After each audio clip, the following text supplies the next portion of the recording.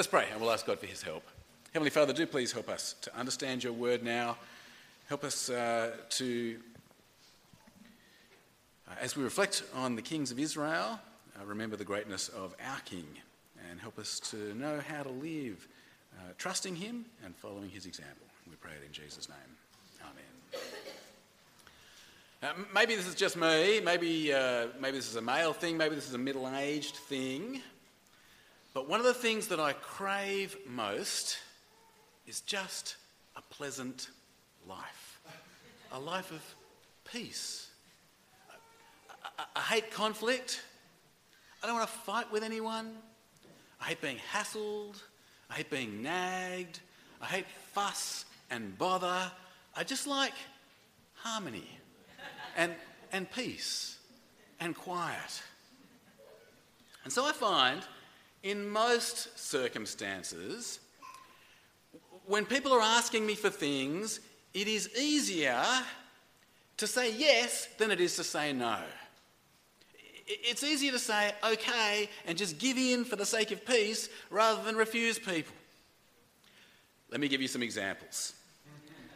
My wife Carmelina asks me to do things, jobs and so on. Leaves me with a judgment call to make. Which is the path of least resistance here?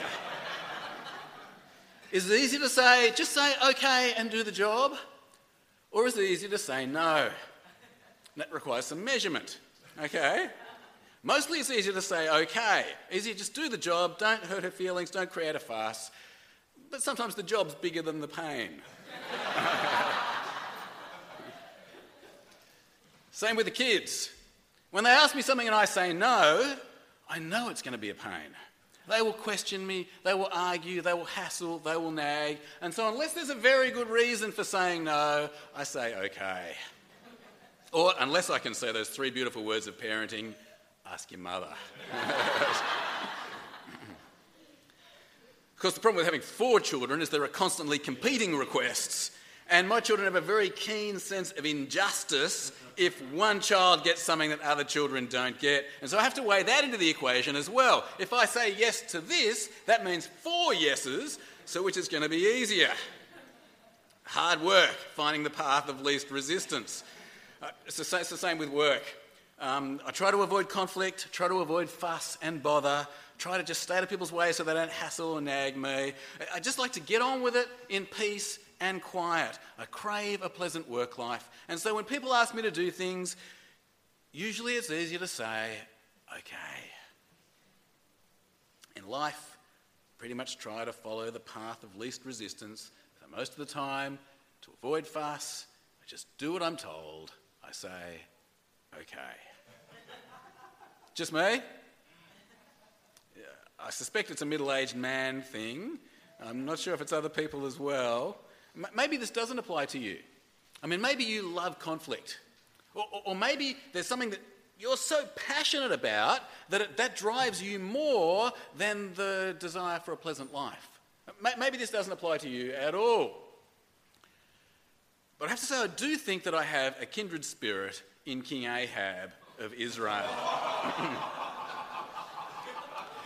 We're going to see that in these next couple of chapters of 1 Kings. So we start off at chapter 20 of 1 Kings by meeting the king of the nation of Aram. King of the nation of Aram is a man called Ben-Hadad. Now Ben-Hadad, he wants to assert his authority over Israel. He's looking for a fight, this guy. And so he sends messengers to King Ahab. He says, I want all your silver, I want all your gold, I want your best wives, I want your family as slaves. Now Ahab just wants a pleasant life. He doesn't want to have a fight. He doesn't want to have the hassle of war. And so he says, okay. 1 Kings chapter 20 and verse 1. Have a look with me. 1 Kings chapter 20 and verse 1. Now Ben-Hadad, king of Aram, mustered his entire army. Accompanied by 32 kings with their horses and chariots, he went up and besieged Samaria and attacked it. He sent messages into the city to Ahab, king of Israel, saying, this is what Ben-Hadad says. Your silver and gold are mine, and the best of your wives and children are mine. The king of Israel answered, says Ahab, Just as you say, my lord the king, I and all I have are yours. Ben-Hadad still isn't satisfied. He makes even more demands, and at this point, you can feel the scales are starting to tip. It's becoming more trouble to say yes to Ben-Hadad than it is to say no. Ahab seeks the advice of the elders. They say, don't give in to Ben-Hadad, and so Ahab says okay to their advice and refuses Ben-Hadad's demand. Verse 7. The king of Israel summoned all the elders of the land and said to them, see how this man's looking for trouble? When he sent for my wives and my children, my silver and gold, I did not refuse him. The elders and the people all answered, don't listen to him or agree to his demands.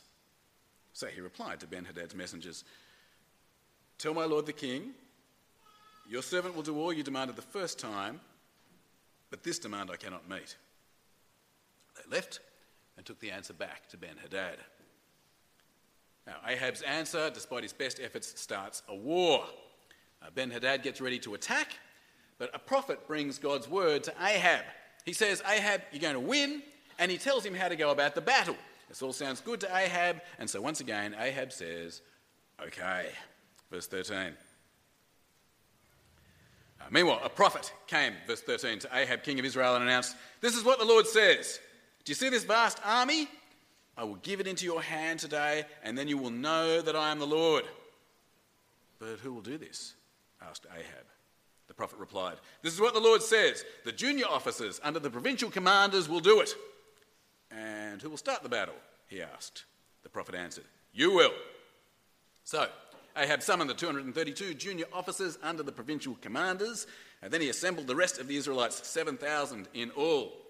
They set out at noon, while Ben-Hadad and the 32 kings allied with him were in their tents getting drunk. The junior officers under the provincial commanders went out first, and then following what God says, Ahab wins the battle. Verse 21, jump to verse 21. The king of Israel advanced and overpowered the horses and chariots and inflicted heavy losses on the Arameans. Now, the Arameans are a bit rushed into that war, and when you've got chariots, you probably want to fight on flat land, not in the hills. They conclude theologically that they've made a mistake fighting Israel in the hills. They think their God might be stronger than the Lord in the plains. And so the next year, they gear up for another battle. Once again, God says to Ahab that he'll win this battle. Once again, Ahab says, okay. And once again, Ahab does win. Verse 28. Verse 28. Second battle. The man of God came up and told the king of Israel, this is what the Lord says. Because the Arameans think the Lord is a God of the hills and not a God of the valleys, I will deliver this vast army into your hands, and you will know that I am the Lord. For 7 days they camped opposite each other, and on the seventh day the battle was joined. The Israelites inflicted 100,000 casualties on the Aramean foot soldiers in 1 day. The rest of them escaped to the city of Aphek, where the wall collapsed on 27,000 of them. And Ben-Hadad fled to the city and hid in an inner room. Ben-Hadad's been defeated, and now he asks Ahab for mercy. What's Ahab thinking? Gee, if I have mercy, maybe he'll stop hassling me. Maybe this will be the end of the wars. Maybe I'll finally get some peace and quiet. And so yet again, Ahab says, okay, halfway through verse 33. When Ben-Hadad came out, Ahab had him come up into his chariot. I will return the cities my father took from your father, Ben-Hadad offered. You may set up your own market area in Damascus, as my father did in Samaria. Ahab said, on the basis of a treaty, I will set you free. So he made a treaty with him and let him go. Ahab has mercy on the king of Aram. But God's not happy about that. God sends a prophet to Ahab to tell him he's done the wrong thing. He says it's going to bring about his downfall. And we'll see more of that next week. There's not really much Ahab can do now. Seems no matter what he does, he gets into trouble, so he has a sulk about it. It doesn't matter what he does, it's just hassle. Verse 42. He, that's the prophet, verse 42, said to the king, this is what the Lord says. You have set free a man I had determined should die. Therefore, it is your life for his life, your people for his people.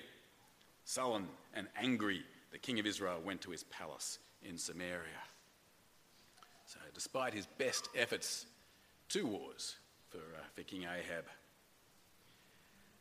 Next scene, Next thing, we see Ahab having another sulk. He wants the vineyard of a man called Naboth. It's close to his palace, good place for a veggie garden, save him having to walk too much. Very important when you're a middle-aged man. But Naboth won't give it to him.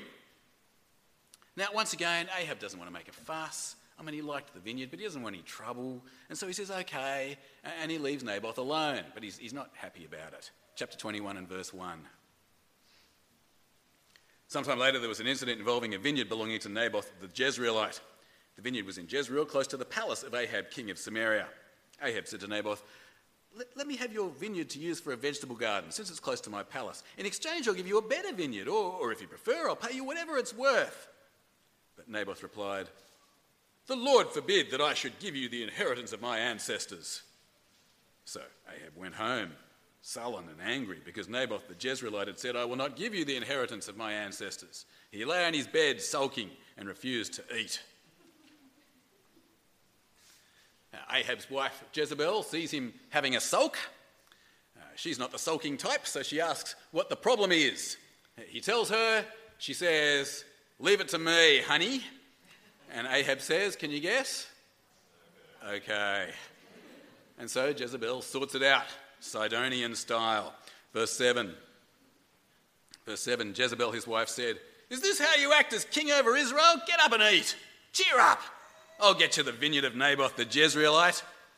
So she wrote letters in Ahab's name, placed his seal on them, and sent them to the elders and nobles who lived in Naboth's city with him. In those letters she wrote, proclaim a day of fasting and seat Naboth in a prominent place among the people.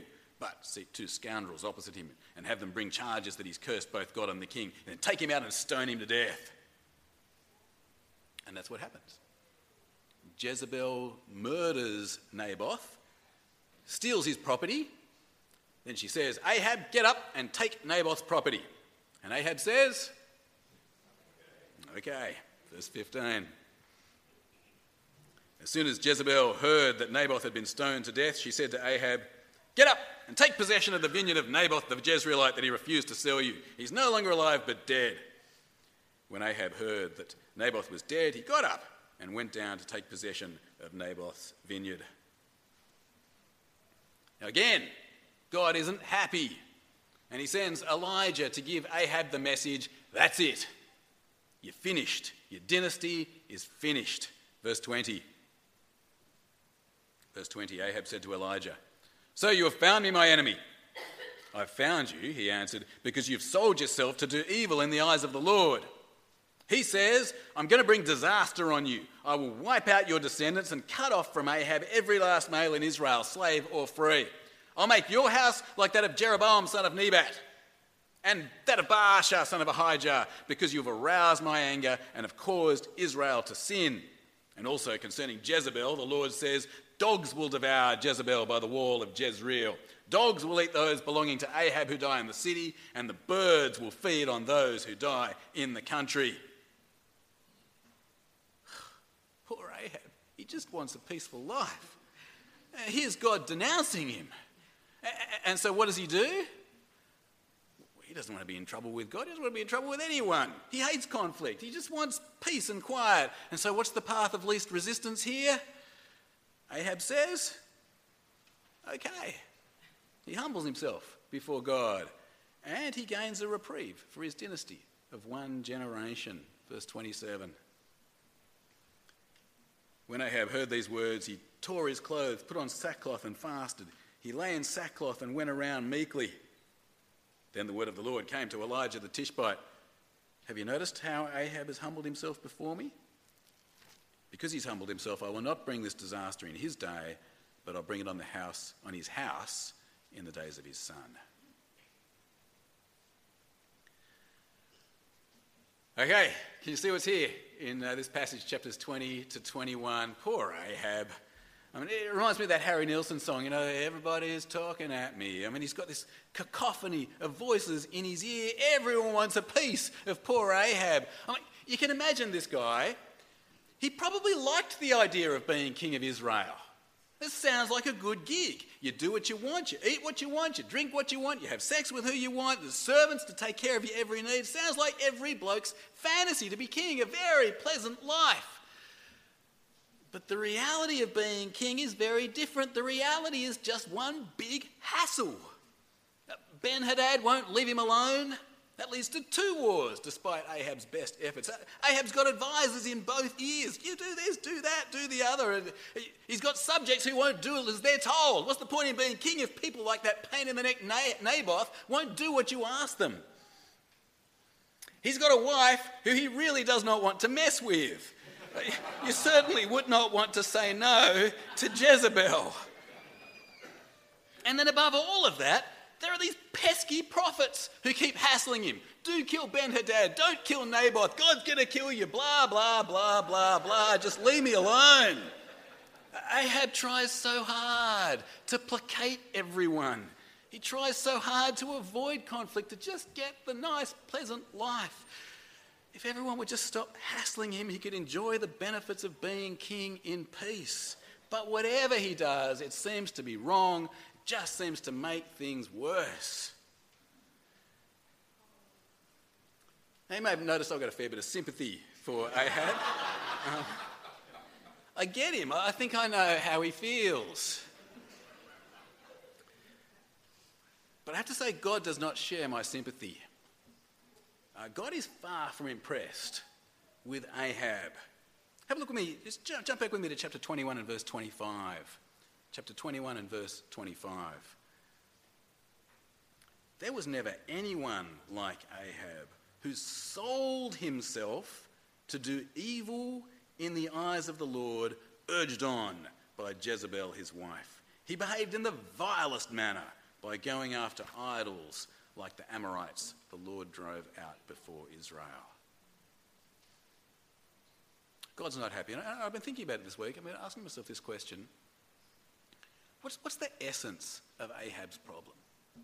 You know, as I look through chapters, these last few chapters, I don't think Ahab's a passionate Baal worshipper.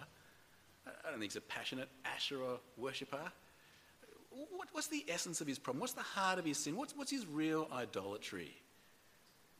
You know what I think it is? I think it's the sin of sloth. Do you know what a sloth is? Yes, I know it's a cute furry animal that hangs upside down, but in this context, do you know what sloth is? It means just laziness. I remember a few years ago reading a book by Anthony Campolo. It's called The 7 Deadly Sins. I've lent it to somebody. If that's you, could I have it back, please? One of the chapters was about sloth. And I was really struck by this chapter because I came into the chapter thinking, this is one I don't suffer from. But I was really struck by the way sloth leads us into all kinds of sins.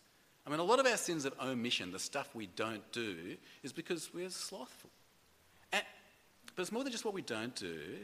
Sloth leads us to do what is easy rather than what is right.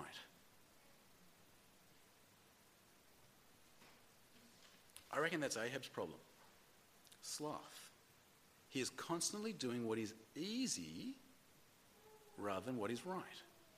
He keeps on following the path of least resistance because fundamentally he's lazy. His idol is just that he might have this pleasant life. What do you reckon? Think there's something to what I'm saying? As I say, I'm sympathetic, but it makes for a terrible king. And by the time we get to the end of 2 Kings, we will see the terrible effects of terrible kings like Ahab. By the time we get to the end of 2 Kings, Israel will be defeated, destroyed, wiped out, never to rise again. What Israel needs is a king who is not slothful. What Israel needs is a king who will do what is right rather than what is just easy. What God's people need is a king who will follow God's path and do what God says rather than follow the path of least resistance. Where will they find a king like that?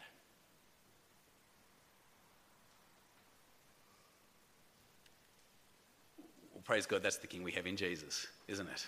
You think about Jesus' life, we've been looking at it in John's Gospel this year, haven't we? It's a constant cacophony of voices in his ears. We saw it in John's Gospel. His mum's telling him what to do. His brothers are telling him what to do. His disciples are always at him. Jesus, do it this way, do it the other way. People on the streets begging him, Jesus, do this, Jesus, do that. The religious leaders never stop hassling him. And in the other Gospels, we see that even the devil himself has his turn. Jesus was tempted over and over again to do what was easy rather than what was right, to take the path of least resistance rather than God's path. And we see that most clearly with the cross, don't we?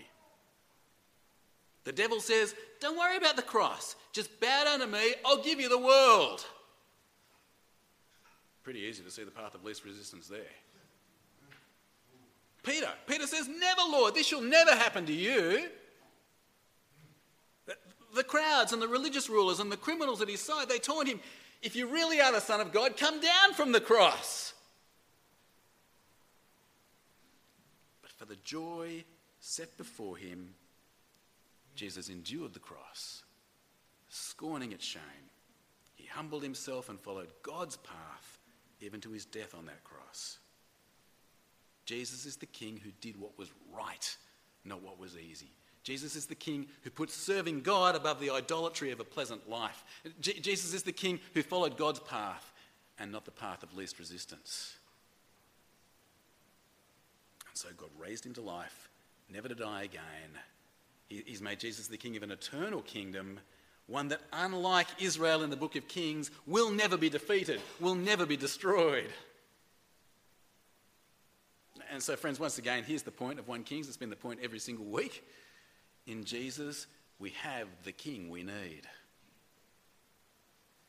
We've got to trust Jesus and ask him to be our King, forgive us, allow us a place in his kingdom, because he is the King we need, who always did and always will do what is right. I hope that's what you've done.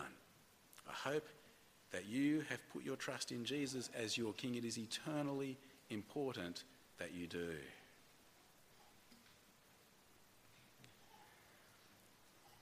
But also I think there's a lesson here for slothful people, don't you? For people like me, people who just long for a pleasant, hassle-free life. The Apostle Paul wrote this. I've put it on your outline. It makes me tired just to read this. You see it there on the right-hand side, halfway down. He says, whatever you do, whether in word, whatever you say, or deed, whatever you do it all in the name of the Lord Jesus.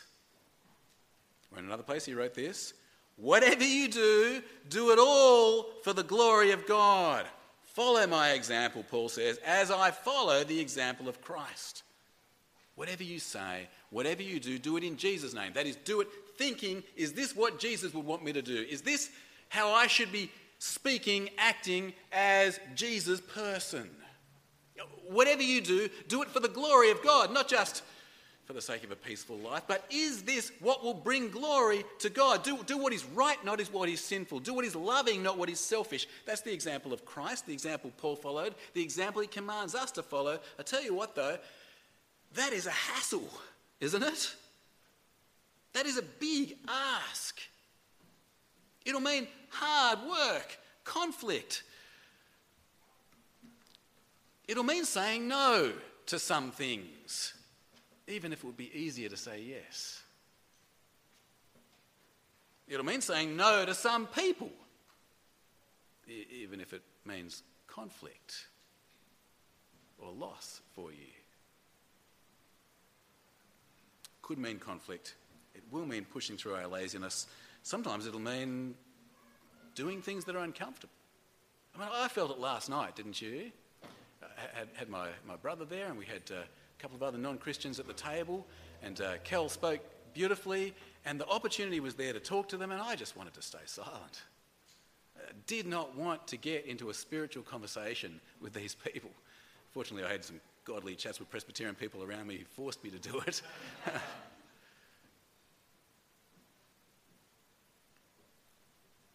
God demands that he be the priority of our lives and not a pleasant life.